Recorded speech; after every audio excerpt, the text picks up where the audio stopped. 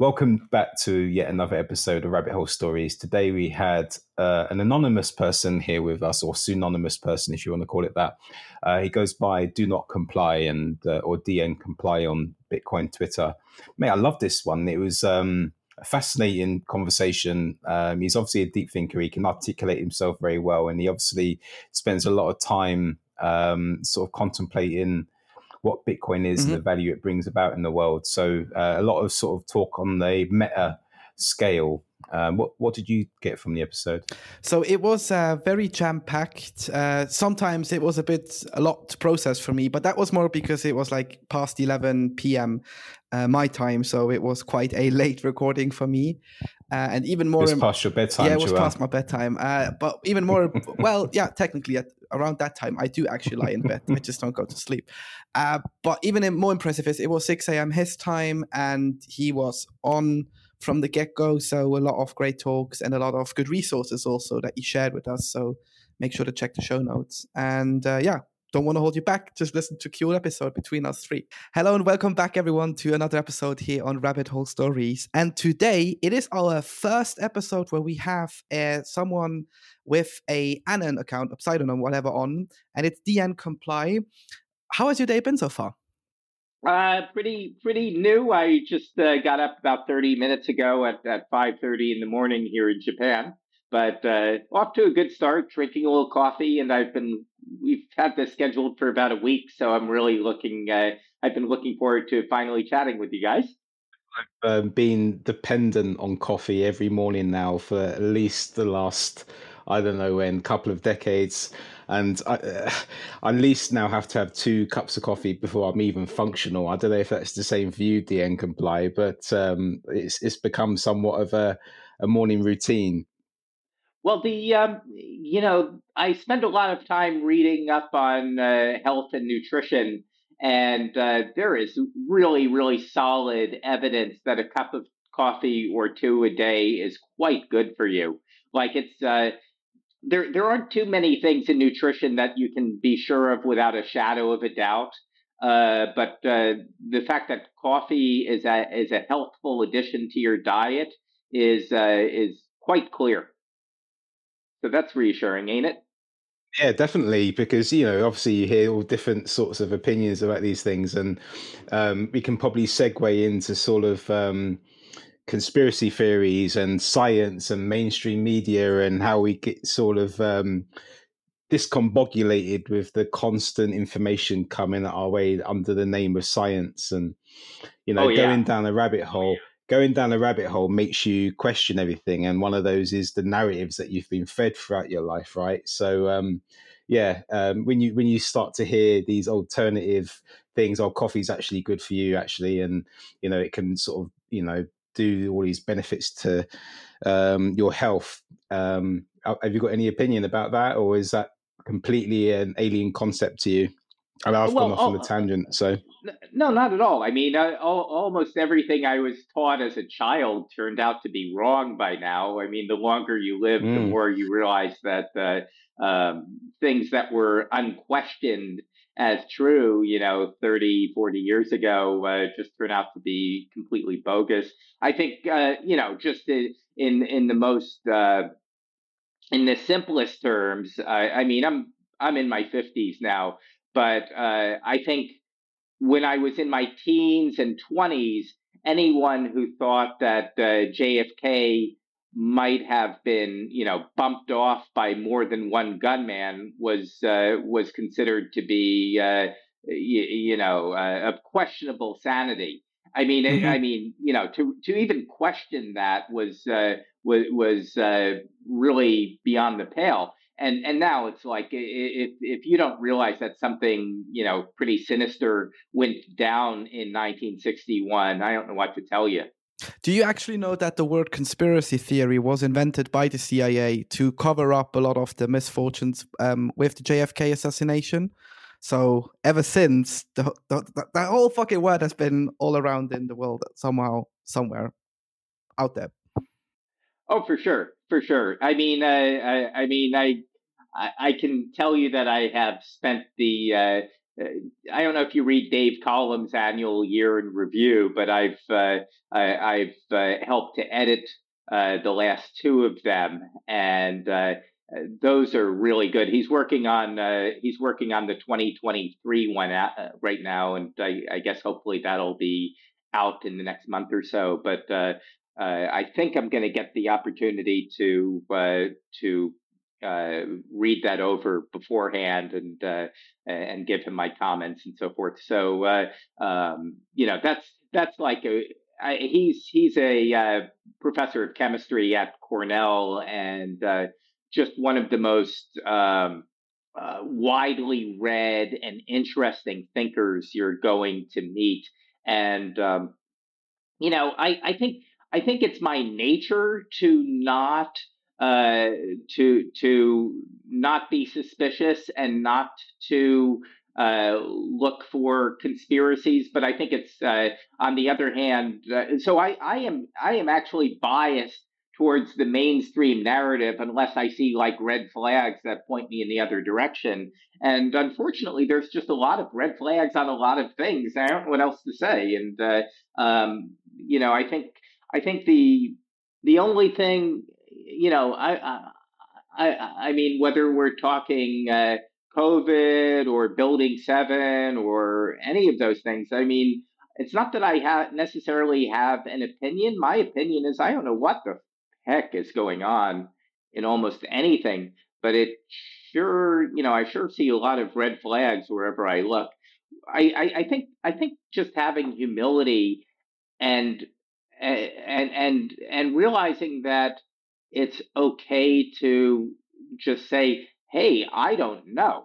Like everybody needs to have an opinion about something. And why is that? I don't have, I mean, I just feel like, for most things, my answer is, I don't know. I can't even begin to know, so that's kind of my take on the world. I know there's one thing I know, and that's if you are a no coiner in 2023, you really need to get on that and turn things around because the window is closing, man. Yeah, wake up and smell the truth, right? And a lot of people are resistant to even seeing what's in plain sight. And I think there is a lot to be said for the FUD that is continuing to be fed to them and how susceptible they are to just believe the mainstream legacy media, right? And how it's difficult once you've been gaslit and controlled by the system. Therefore, it creates this sort of smokescreen where it's harder for some people to discover that truth, right? But there is hope yet, and obviously the proofs in the exponential going up forever, Laura, growth that is Bitcoin. And listening to what you've been talking about in terms of questioning things like you don't know and potentially being suspicious about these narratives. I'm guessing that's why you've gone for remaining anonymous, and now that you're do not comply, DN comply, which obviously now I'm very interested, and I'm conscious I've been talking a lot. How you've got to be in there, and what led you to there once you discovered Bitcoin, and when was that you discovered Bitcoin? So what's been that journey for you? Okay. Well. All right. So I'll get back to my discovery story in just a moment. But you kind of embedded in that question is why did I choose to a pseudonym for my identity? And I think the biggest reason is. I mean, there's a little bit of OPSEC in there. I mean, I am certainly a whole coiner, and if you are a whole coiner, letting hundreds or thousands or tens of thousands of people know your identity is really fucking stupid. And like just last week, Ledger came out with you could buy this cool looking orange hat with Bitcoin on it, and you'd have to be out of your mind to go out in public wearing wearing that, unless I saw that. it's like, are you kidding me? you're basically announcing to the world that you're a whole coiner. But I mean, I think the larger reason why I chose a pseudonym was just because I've already had a career. I'm kind of I don't really need to work anymore, but I put several decades into being a subject matter expert in an unrelated field, and I've done plenty of I've just had plenty of pats on the back. I've had plenty of attention. I've had all the I've had a full career, and I think that so I've already gotten more credit. My mother's proud of me. It's like I've done all those things, and I've had a full career, so I don't really need any more praise. And I don't care about there's there I'm not claiming to be some enlightened person, but I am saying definitively that there's no ego involved in what I'm doing, because I'm doing it, by the very fact that I'm doing it anonymously. It means that I can't really receive meaningful praise, and nobody's going to lift me up as being like one of the non-plebs in the Bitcoin world, and that's what I want. I want whatever I contribute to Bitcoin to be coming from a very, very pure place. Like, that's really important. I want my motivations to be pure. And so being a pleb and being working under a pseudonym is a big part of that, as is the idea that, another thing that keeps my motivations pure is I pay for my own website and hosting out of my pocket, and I don't run ads. There is no way that anyone can send me any Satoshis. There's no way I don't run ads. There's no way for me to sell out. And I'm not saying that that businesses and podcasts that run ads or whatever, or take in revenue from other sources, are necessarily worthy of approach or whatever. But it creates an opportunity anyway to kind of go to make compromises that I will never even be tempted with, because I make no attempt to monetize. I mean, I have to say, I'm into all kinds of vices, but one vice that I just despise is gambling. I just think it's a sickness, and I think that it's an industry just full of scumbags, because I think that if you look at what gambling can do to people susceptible to it, it's just a morally indefensible business, and it really bothers the living shit out of me when podcasts I respect and have great content will run ads for Bitcoin casinos. It's just really, I find that very disturbing.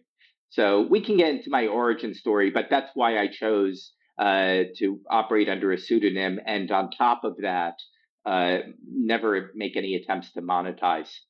This is a very important point, because this is somewhere where we are at currently. So we're recording this late November, early December, to not give away the date today, and because it will go out probably January. And, we've been contacted by a few Bitcoin companies who ask for sponsorships. Okay. They obviously ask, like, hey, can we have our founder on your show? And, we're generally quite open, because, I used to work in the media landscape. I know how these things work, pay you a bit and it's favorable coverage. But if they come on, they're here to talk about their rabbit hole story, why Bitcoin benefits, and we're not here to, shill anything. But I can imagine the bigger the show grows, the more you have to ask yourself these questions, if this is something you want to look into. And I am fully on board with you. I don't really understood why a lot of the big podcasters took on, it's one thing if you take on something like a mining company who's publicly traded. I mean, granted, most of them lost a shit ton of money since going public anyway. So this is sort of the gamble you play if you play along in the traditional markets. But if you then go in and you accept money from these high yield products, which if you actually speak to a lot of the people who work in the asset management world, everyone was just gambling on the GBTC premium and at the end of the day, the loss that they took in. So that's where they over speculated and all of these things went bust. So I think it's a hard needle to find a way. And if you don't stick to a certain system, that can be Bitcoin for you, that can be different things, I think it's very hard to break out of this because they're humans and they get greedy and, they get just a little bit more for a little bit less. And that's where sort of that death spiral starts. Just as a comment from our end, I don't know if you want to add something to this before we continue to your Bitcoin story. Yeah, I very much do. I mean, just since you've just shared kind of where you guys are at in your show's evolution, and it sounds to me like you're kind of at the stage of reaching critical mass, and I would just say like now is the time to like focus on asking your audience for support, not in sending you sats necessarily, but just trying to reach out and form connections with your audience. Just saying, hey, if you have any comments on the show, just email me. Like, just one or two interactions with one of your followers creates a much more durable and lasting impression, and it's like it separates you from just being up on a pedestal away from all the people who are like listening to you. All the way back at the start of the mainstream internet, there was this idea of a musician wrote this really important piece about true fans. And I forget what it was, but I think he said you need 1,000 true fans. That's all you needed. Like you didn't need to a record company, and you didn't need to go platinum with a record. If you wanted to become financially viable as a recording artist in the year 2000, you needed like 1,000 fans who would just support you at every turn, who would buy every one of your CDs, who would come out and see you on tour and bring their friends. That's all you needed.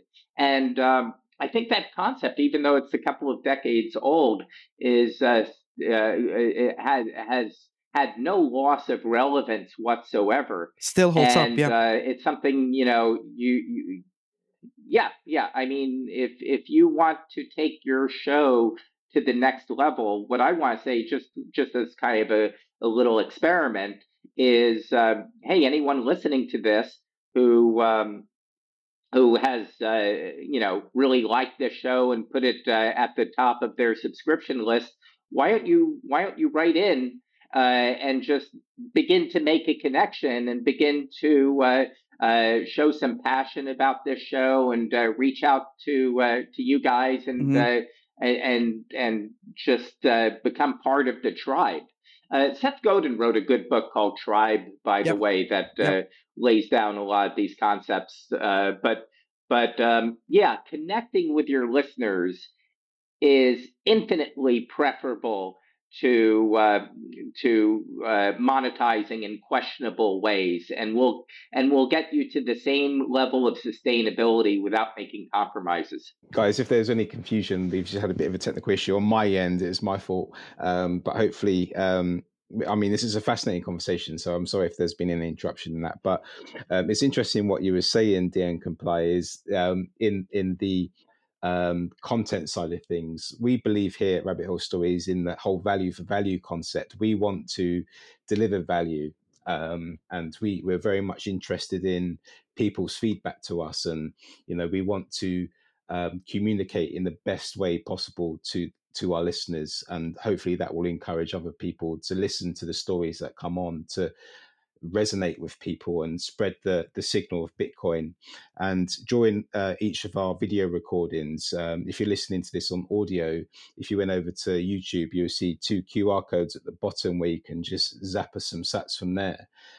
So you can sort of give the show some sats if you believe there is some value in what we're saying. So we're very sort of connected to our audience that way. Or if you feel like you don't want to send sats, which is totally fine. I mean, we all get if you want to hold on, or if life gets in the way and you need to hold on to your Bitcoin. Believe me, I had to sell Bitcoin at some pretty stupid situations in my life. It's like DN Comply said. If you have a suggestion, send us an email. I always link the email in the show notes. You can obviously tweet at us. I'm just thinking what else they could do. We're on Nostr. We're on every fucking social media platform. Just look for Rabbit Hole Stories, Bitcoin or Bitcoin Podcast, and you'll find us pretty quickly. And make your voices heard, because this is what this show is all about at the end. We want to give the perspective of how many different people and stories and life events are in Bitcoin. Because correct me if I'm wrong, DN Comply. Could that be somehow how you got into Bitcoin, or what's your actually Bitcoin origin story? Like, how did you discover it?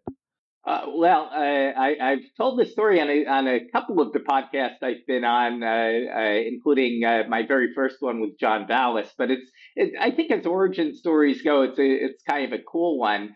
I was visiting. I used to live in Maui back for about 3 or 4 years. Starting in like 2008, and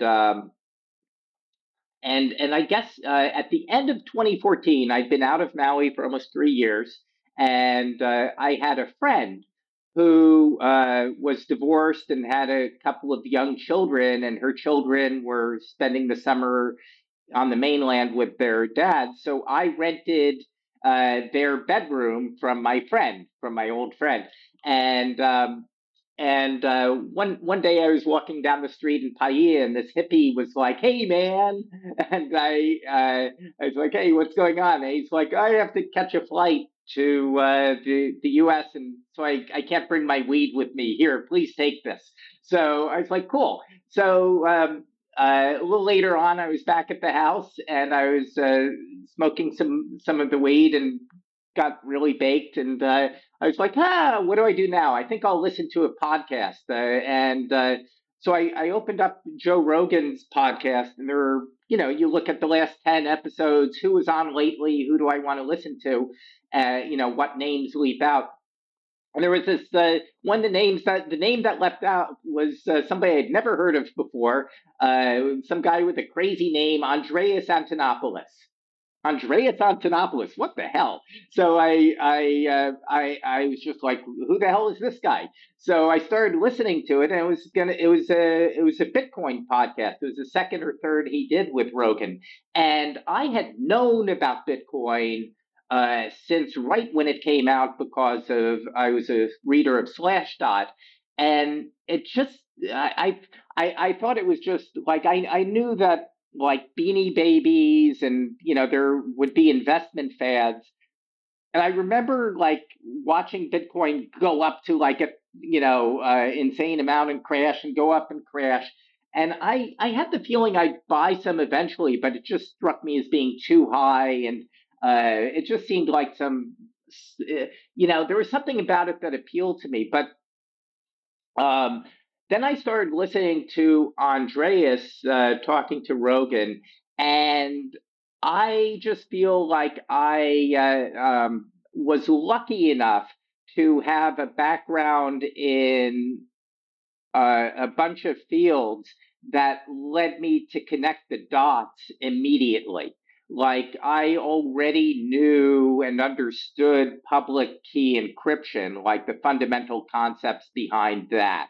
And back when I was in high school, I just found economics an interesting topic, and I took an AP class, and then beyond that, I read The Wealth of Nations and Das Kapital, and I had just a general understanding since the Reagan era of the fundamentals of economics, and even how money is created, which frankly most people have no idea about how money is created. And that's one of the reasons that that Bitcoin is still under $1 million.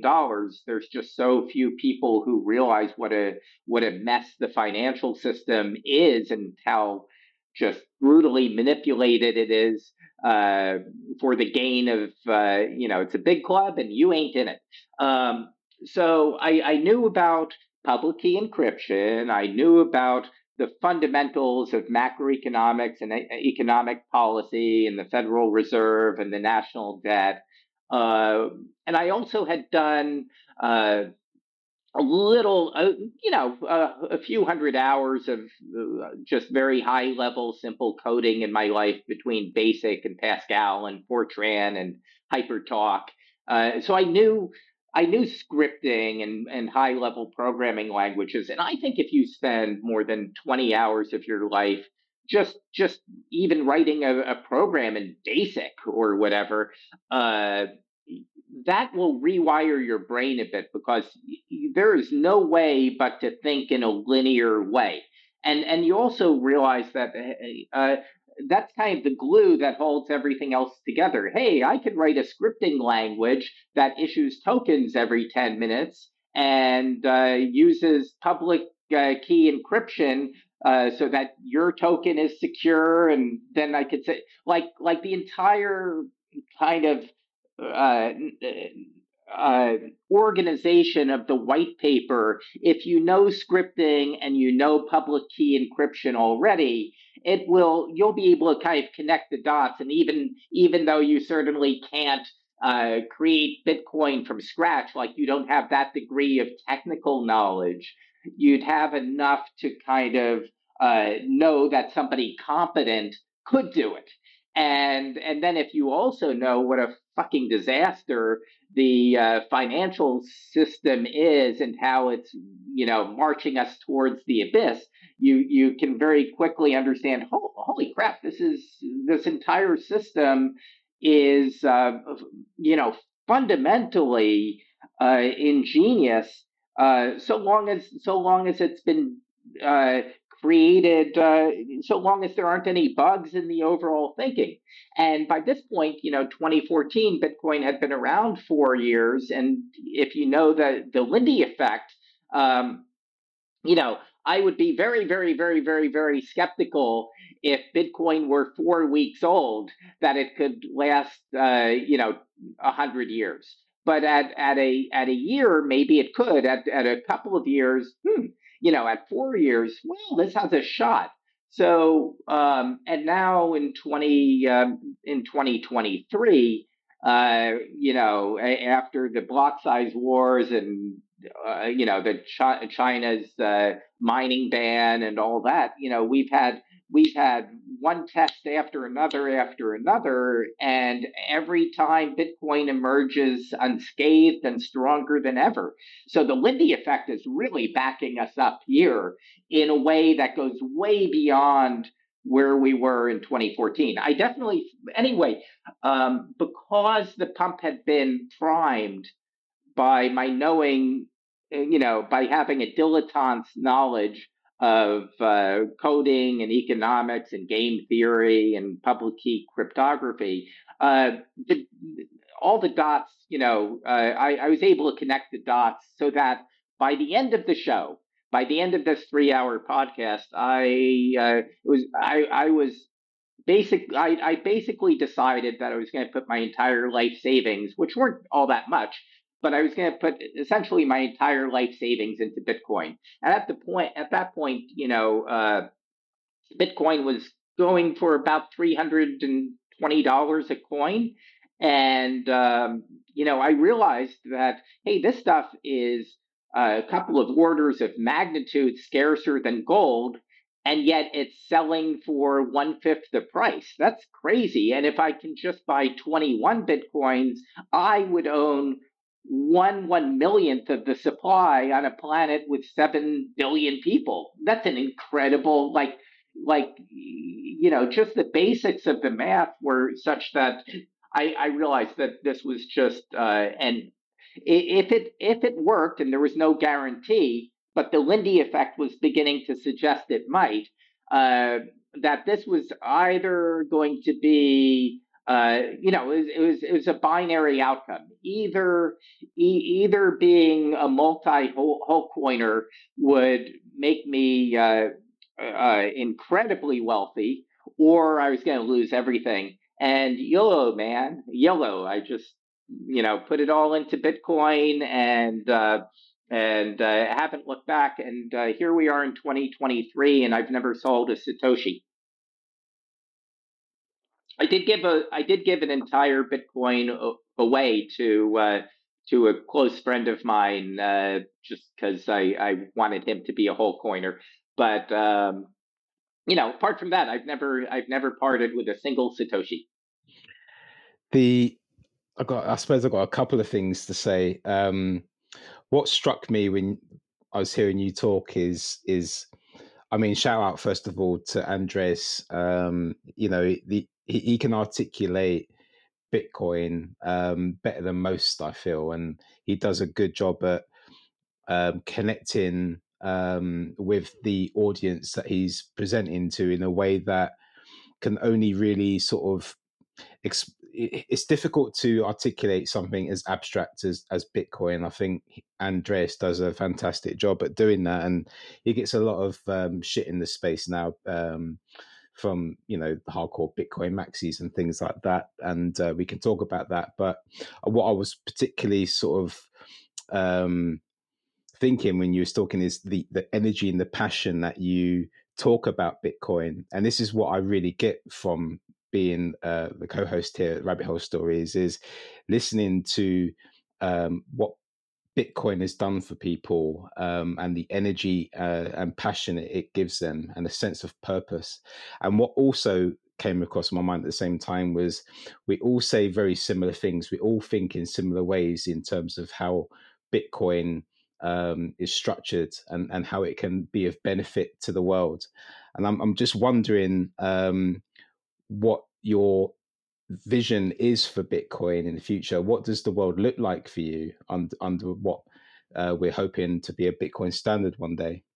Well, I think one thing, and I've said this on at least one other podcast, but Bitcoin has obviously changed my life financially. I'm going through a very difficult time right now where I have a major expense to deal with, and luckily I can now cover that, and it's just a tiny portion of my net worth, whereas it would have been devastating to me 5 years ago. And I don't know what I would have done if I didn't have this wealth behind me. But so there's that. I'm not an inquisitive person. I'm not going to be, flying private or even first class for that matter. I like to slum it, regardless of my wealth. But the real way it's changed my life as somebody,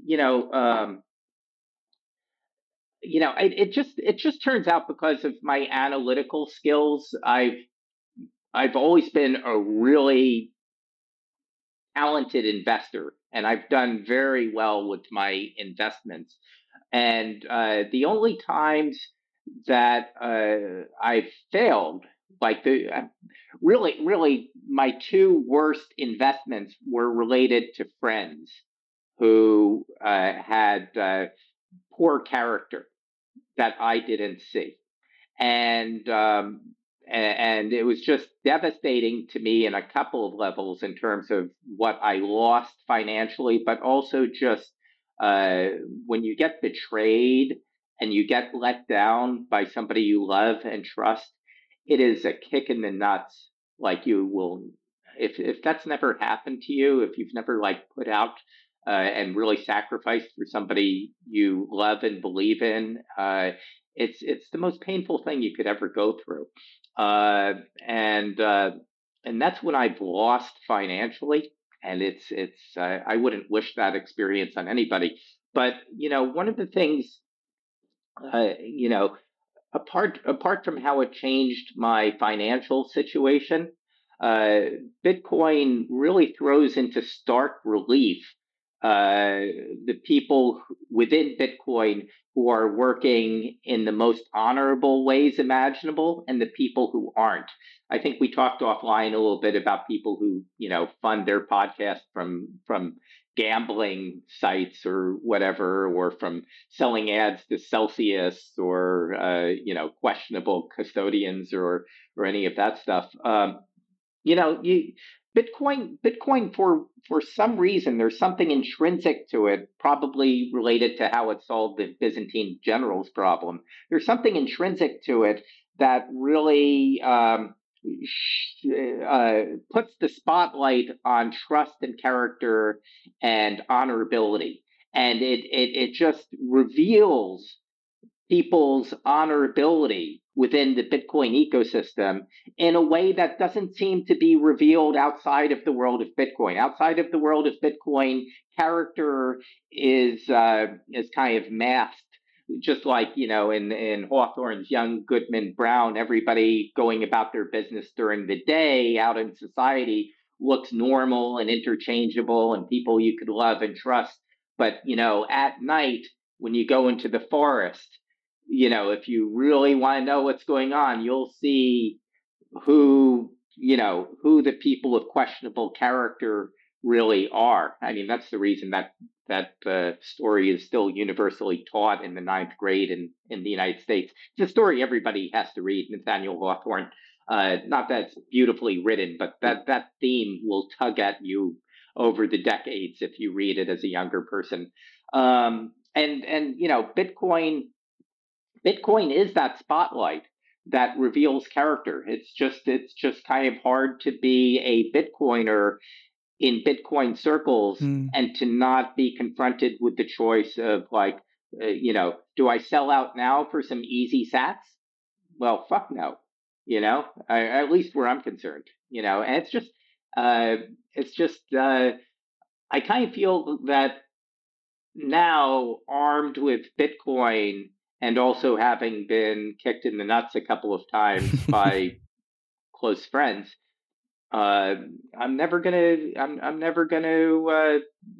have that happen again. Thank God, because my heart couldn't take it. Yes, and I think this is the beauty about Bitcoin. It really teaches you immediately. So as I've said previously, I did get paid before I took on my current job. I did get paid by a few clients in Bitcoin because it was just easier. They had their main offices in America. I live in Europe.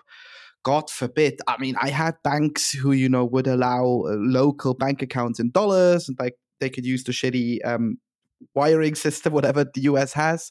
But it would cost me a lot of money. It would take weeks. We all know the issue. And with getting paid weekly by them, because I set up basically that they pay me in Lightning instead of on-chain, because, it was cheap and all of these things for them.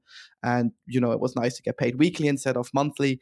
I was able to solve that issue. But unfortunately, at my time back then, my income in Bitcoin related to the income I made in fiat was just not covering it. Granted, this is the lesson I took away from it. I was living in a too much expensive city. Really having cut down my costs, but if you have an expensive rent, unless you're able to find stuff like a roommate, or you can't really move out for other reasons, think of family reasons, etc. This really kicks you in the nuts if you have to sell a portion of your Bitcoin to pay because people are too stupid to accept you in Bitcoin. But then again, as soon as I had to do it, I went shit, and now I'm going to stack even harder. You know what I mean? Like it was a painful thing to do because I had to pay the bills. But then at the second time, looking back, I went, okay, we either make sure that you cover enough in fiat that you don't have to sell, or, and this is sort of what I started doing, if I, let's say, have to sell, I don't know, $400, I would try and buy back 800. So I would try to make, as soon as I had to convert it, buy it back at that price, even add a bit on top of that, and somehow extend your reserves in Bitcoin. I know it's not always easy for everyone because we all have different lives and different perspectives, but that realization of sitting there and going, the minute you actually sell it, it teaches you something in return, and you immediately want to get back on. I mean, I have invested in gold. I did invest in some tech stock, but this is the best teacher you could possibly get in life, at least in my opinion. Whatever you do later on, that's obviously down to you. But just having that constant feedback loop within Bitcoin, within the community, for whatever reasons, debating if Andreas Antonopoulos is good or bad or whatever. This is what really fascinates me, that something as simple as Bitcoin essentially can emerge and then sort of be a turnaround for a lot of people out there. And it's like you said, the Uncomply, just a small portion of the world actually has realized this. So once everyone gets on board, this is potentially really a game changer. Well, Joel,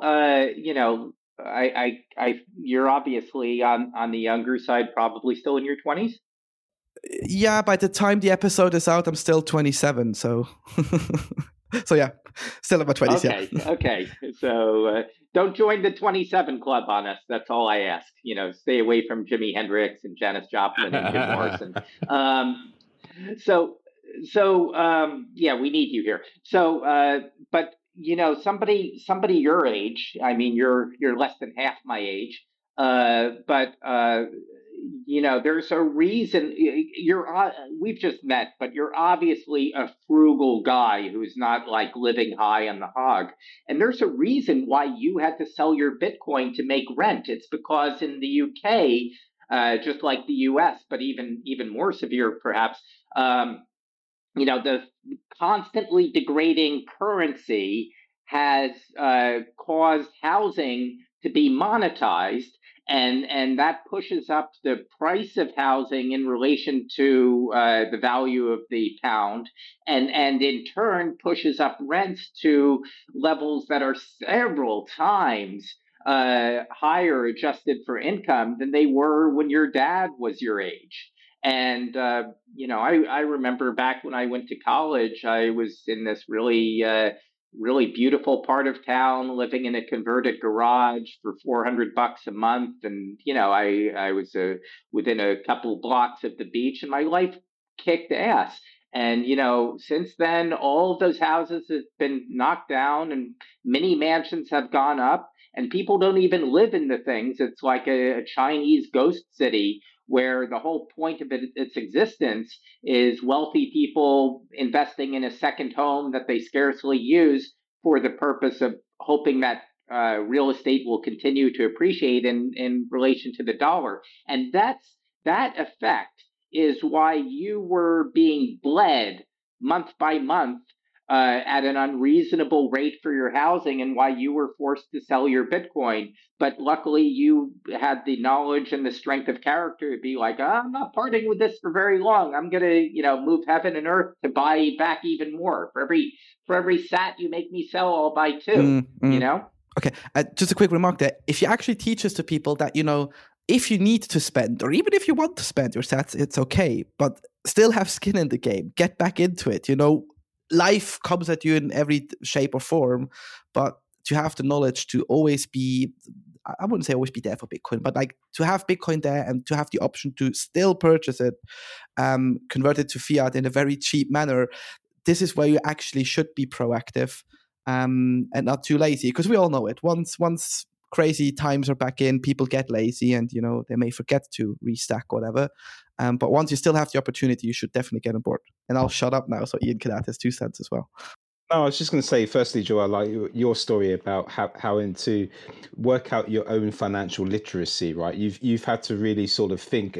You've seen the value of Bitcoin, and once you see the value, you know that selling it for fiat is painful, right? Because you just want to get back onto that value as that store of value as quick as possible, right? So you have to work out ways to be financially literate, and this is things that people every day don't actually have the privilege of being able to understand, because they don't even understand what value is or even what money is in the first place.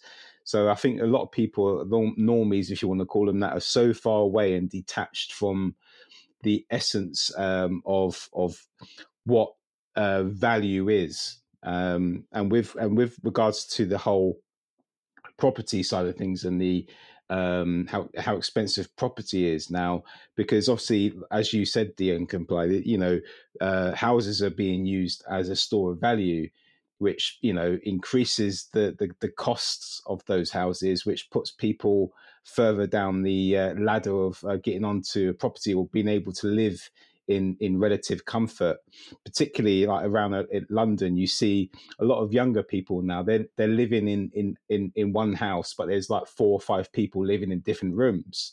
You know, they're sharing a house that would otherwise should be down to its utility value, owing to if it is under Bitcoin, it should go down in that sense. But I don't know if you want to ride on the back of anything of what I've said, Dean Comply.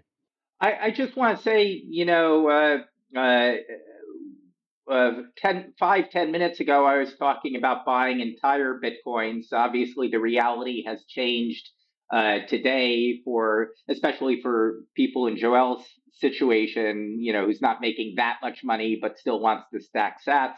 I think if you're not buying entire Bitcoins, and I think if you happen to be quite well off, being a whole coiner and just deciding, hey, you'll take your lumps, it's either going to zero or it's going to the moon.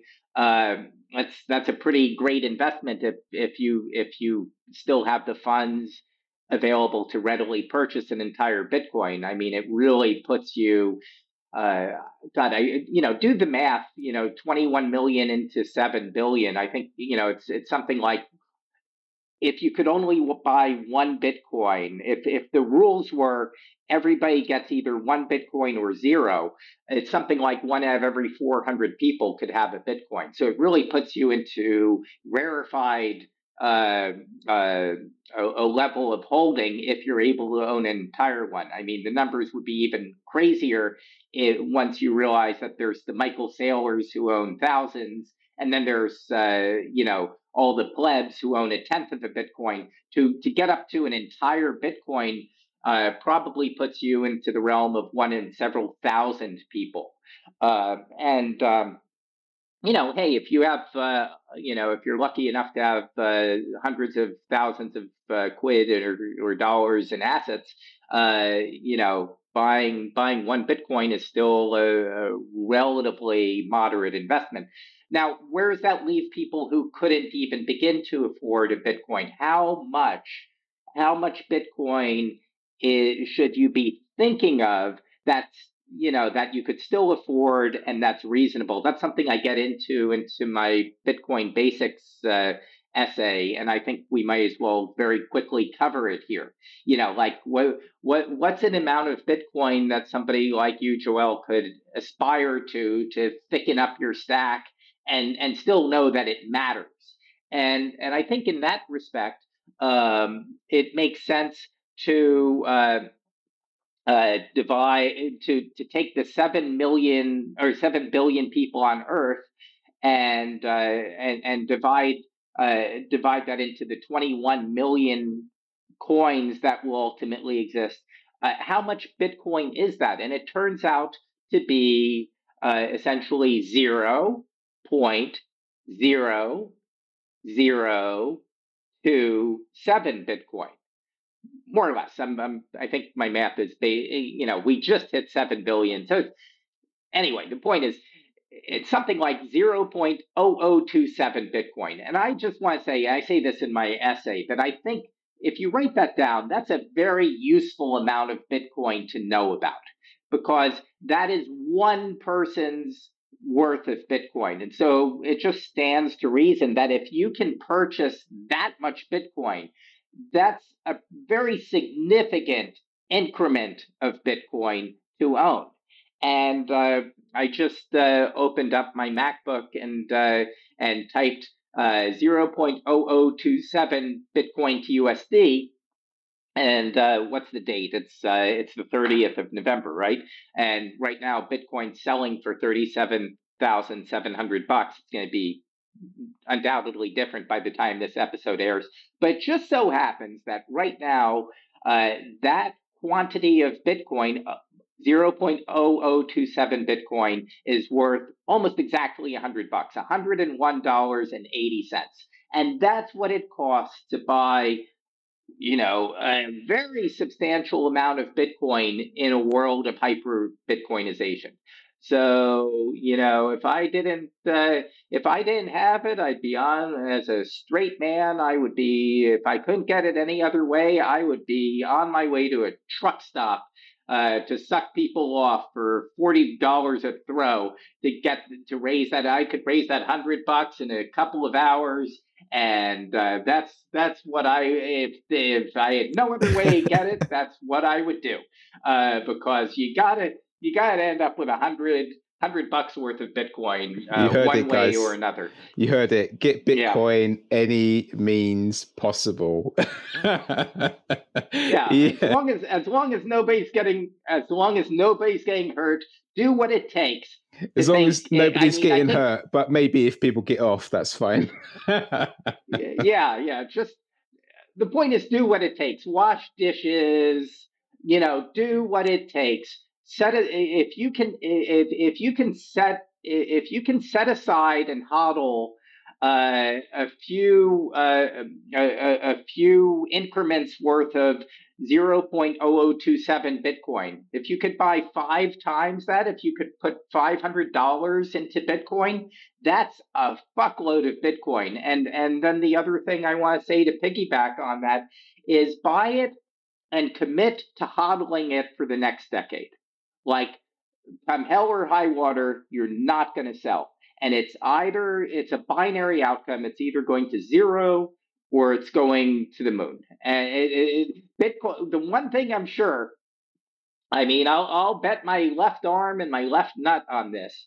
If I'm lucky enough to be back on your podcast in 10 years, Bitcoin might have failed, and it might go to the moon, but there is no fucking way it's going to be selling for $38,000 each or anything like that. It's a binary outcome. And so just sign up to go for the entire ride. And if Bitcoin triples in 3 weeks or 3 months or 3 years, you might feel tempted to sell. Fuck that. No, you're going to hodl. You're going to be a hodler of last resort and hold this thing for another 10 years and just see this story through to the end. Do not put down the book halfway through, because this book is going to have a very interesting ending, I assure you. Or some might say a happy ending. Yeah, well, anyway, I'm broadcasting from Japan and not Thailand, but whatever, close enough. Speaking of happy endings, that's the perfect segment, actually, Ian. We like to finish our episodes, and comply with a little bit of a challenge for our guests, because we want to prove certain narratives in Bitcoin. Some may check out, some may not. And the one we want to prove is that all roads eventually lead to Bitcoin. And we thought we'd come up with a pretty funny game. So we'll give you either a person, a word, something related to that you'll hear in a second, and you have to make a bridge to Bitcoin. It can be philosophical, it can even be a personal experience of yours, or it can be very simply that you say you can buy or sell this thing with Bitcoin. So it's up to you what you want to say. And we thought the word of the day for you to bridge to Bitcoin is pièce de résistance, or piece of resistance, depending which side you're coming from, because I did read your Bitcoin Basics article and also saw it in French, and I speak French, so I thought that would be a good fit. So how does pièce de résistance fit back to Bitcoin? Well, gosh, I've read my Victor Hugo, and I probably identify with Robespierre or whatever. I don't know. But no, I don't. My exposure to France was visiting Paris and looking for the Bastille, and then discovering that they tore it down, and being bummed because I really wanted to go see the Bastille, and instead I saw the Statue of Liberty, or Libertad statue, and I was really disappointed. No, my knowledge, you're asking me something that is not up my alley. As close as I get to understanding French culture is that I think Rush's song Bastille Day is one of their very finest pieces of work on one of their very worst albums. But I don't even know what Pièce de Résistance actually means. So yeah, you've chosen something that I can't even begin to comment on. It's a piece of resistance, so it's the last resort before essentially a system breaks or something goes bust. It's in terms of food also the last food you can't digest, so maybe that helps you a bit in the bridge. Okay. I like that. I'm gonna have to dig into that concept. But yeah, it's like it's the item you keep in your pantry for when all else fails. And if you're smart, by the way, you're keeping like beans in your pantry. Like I have more beans than I can lift because I suspect we're heading into something sketchy, and those are not beans that I'm going to eat at any point other than when faced with an emergency, because they're a couple of years out of date at this point. But we all need that. We all need Bitcoin is your lifeboat. Bitcoin is your lifeboat, and you do not sell your lifeboat. That's what I have to say on that. If you're on the Titanic and you have your own little lifeboat and you haven't hit the iceberg yet, and somebody's offering you a couple $1,000 for your lifeboat, do not sell, because I think we're on our way to hitting the iceberg economically, and it's just really a matter of time. Like if you understand. Listen to Lynn Olden, listen to James Lavish, listen to Lawrence Lepard. I mean, these people will lay it out for you about what is going to happen, and really the only debate is the time frame. It could happen next week. They're really good at kicking the can down the road. Maybe things still haven't crashed in 5 years, but we are very much, as James Lavish would put it, in a debt spiral. And we're very far along. It's falling exponential properties, and I think we've passed into the hockey stick part of the curve. And it's inevitable that this system has already broken, and the fallout is going to be unpredictable. Anyway, buy some fucking Satoshis. Like, you have to do it. Buy and hold, make friends with honorable, deepen your connection with honorable people, and let's build up a system that can that's not connected to this young Goodman Brown system run by horrible compromises and wicked people that we currently have. Absolutely. I mean, everything's falling apart right now, and we need to really sort of think about how we can protect ourselves, how we can save our wealth. And, for God's sake, guys, save Bitcoin for a rainy day, because that rainy day is just around the corner. And I couldn't have articulated it any better than you, DN Comply. And I've got to say thank you so much for sharing your wisdom and your insights and your rabbit hole story with us here today. It's been an interesting episode. And where can people find you? Are you on the socials at all? And where can people connect with you? Yeah, I'm on. Yeah, you can see all of that at my website, dncomply.com. Which I don't monetize at all. That'll link to my Twitter and to my Nostr and to other things. But I just want to say, above all else, even Satoshi admitted, a man or entity or woman of limitless gifts, said that Bitcoin was uniquely hard to explain because, quoting, there's nothing to compare it to. If I have any gift at all, it's in explaining complicated, weird things. Like, that's what I've done my entire life. And I regard my Bitcoin Basics piece as the finest piece I've ever written. It will take you less than an hour to read. And it is what I hope it's the ultimate orange pill to Bitcoin. And I really would be so grateful to every one of your readers who took the time to read it and to read it, and every one of your listeners who took the time to read it, and moreover to hey, we all need a Bitcoin. We all need a recommendation or a default recommendation. I mean, your job as a Bitcoiner is to give people the orange pill. It's not to like offer a nuanced explanation of Bitcoin. If Satoshi had problems doing that, you're going to have problems doing that. What I'm urging you to do is to say, hey, whether it's my essay or something else, find a default motivation, a default reference to offer to people who want to learn more. Get people, your pitch, I think, is basically, hey, this will change your life if you can invest a few hours into studying it. Start here.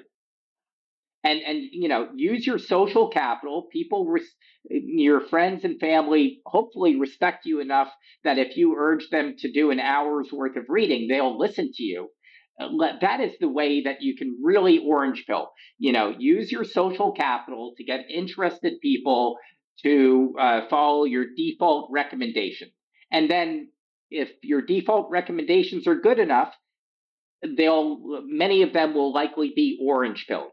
And, I hope in my small and anonymous way, this was my contribution to moving the needle for Bitcoin, because as finishing up, as Corey Clipson has put it repeatedly, and this is one of the most important points in all of Bitcoin, we are in a race. Like the Janet Yellens of the world, the Ben Bernankes, they're looking to shut this down and create central bank digital currencies. And the only way that we are going to come out on top is to orange pill as many people as quickly as possible so that Bitcoin becomes too big to kill. And we still aren't close to being there. We've gained a lot of progress thanks to people like Andreas, thanks to people like Michael Saylor, each of who've sped up the Bitcoin timeline by at least a year. But at the end of the day, hyper Bitcoinization is not going to happen because of Michael Saylor. It's going to happen because of tens of thousands of plebs who are just relentlessly orange pilling their friends and family. And if you can, if you in doing that decide that my Bitcoin Basics piece is your default recommendation, I would just be really grateful and honored. But whatever you find that you think is best, choose that and get it out to everybody possible. You heard it, guys. You better check out those show notes, because we're most certainly going to be linking everything in there that DN Comply has contributed to the Bitcoin ecosystem. And thank you so much for being able to have that gift, that being able to explain these abstract things in a way that can put that signal out there for people to understand it. So thank you for your finite time here with us here at Rabbit Hole Stories. And for everyone else that's listening, thank you for your time as well, and stay curious.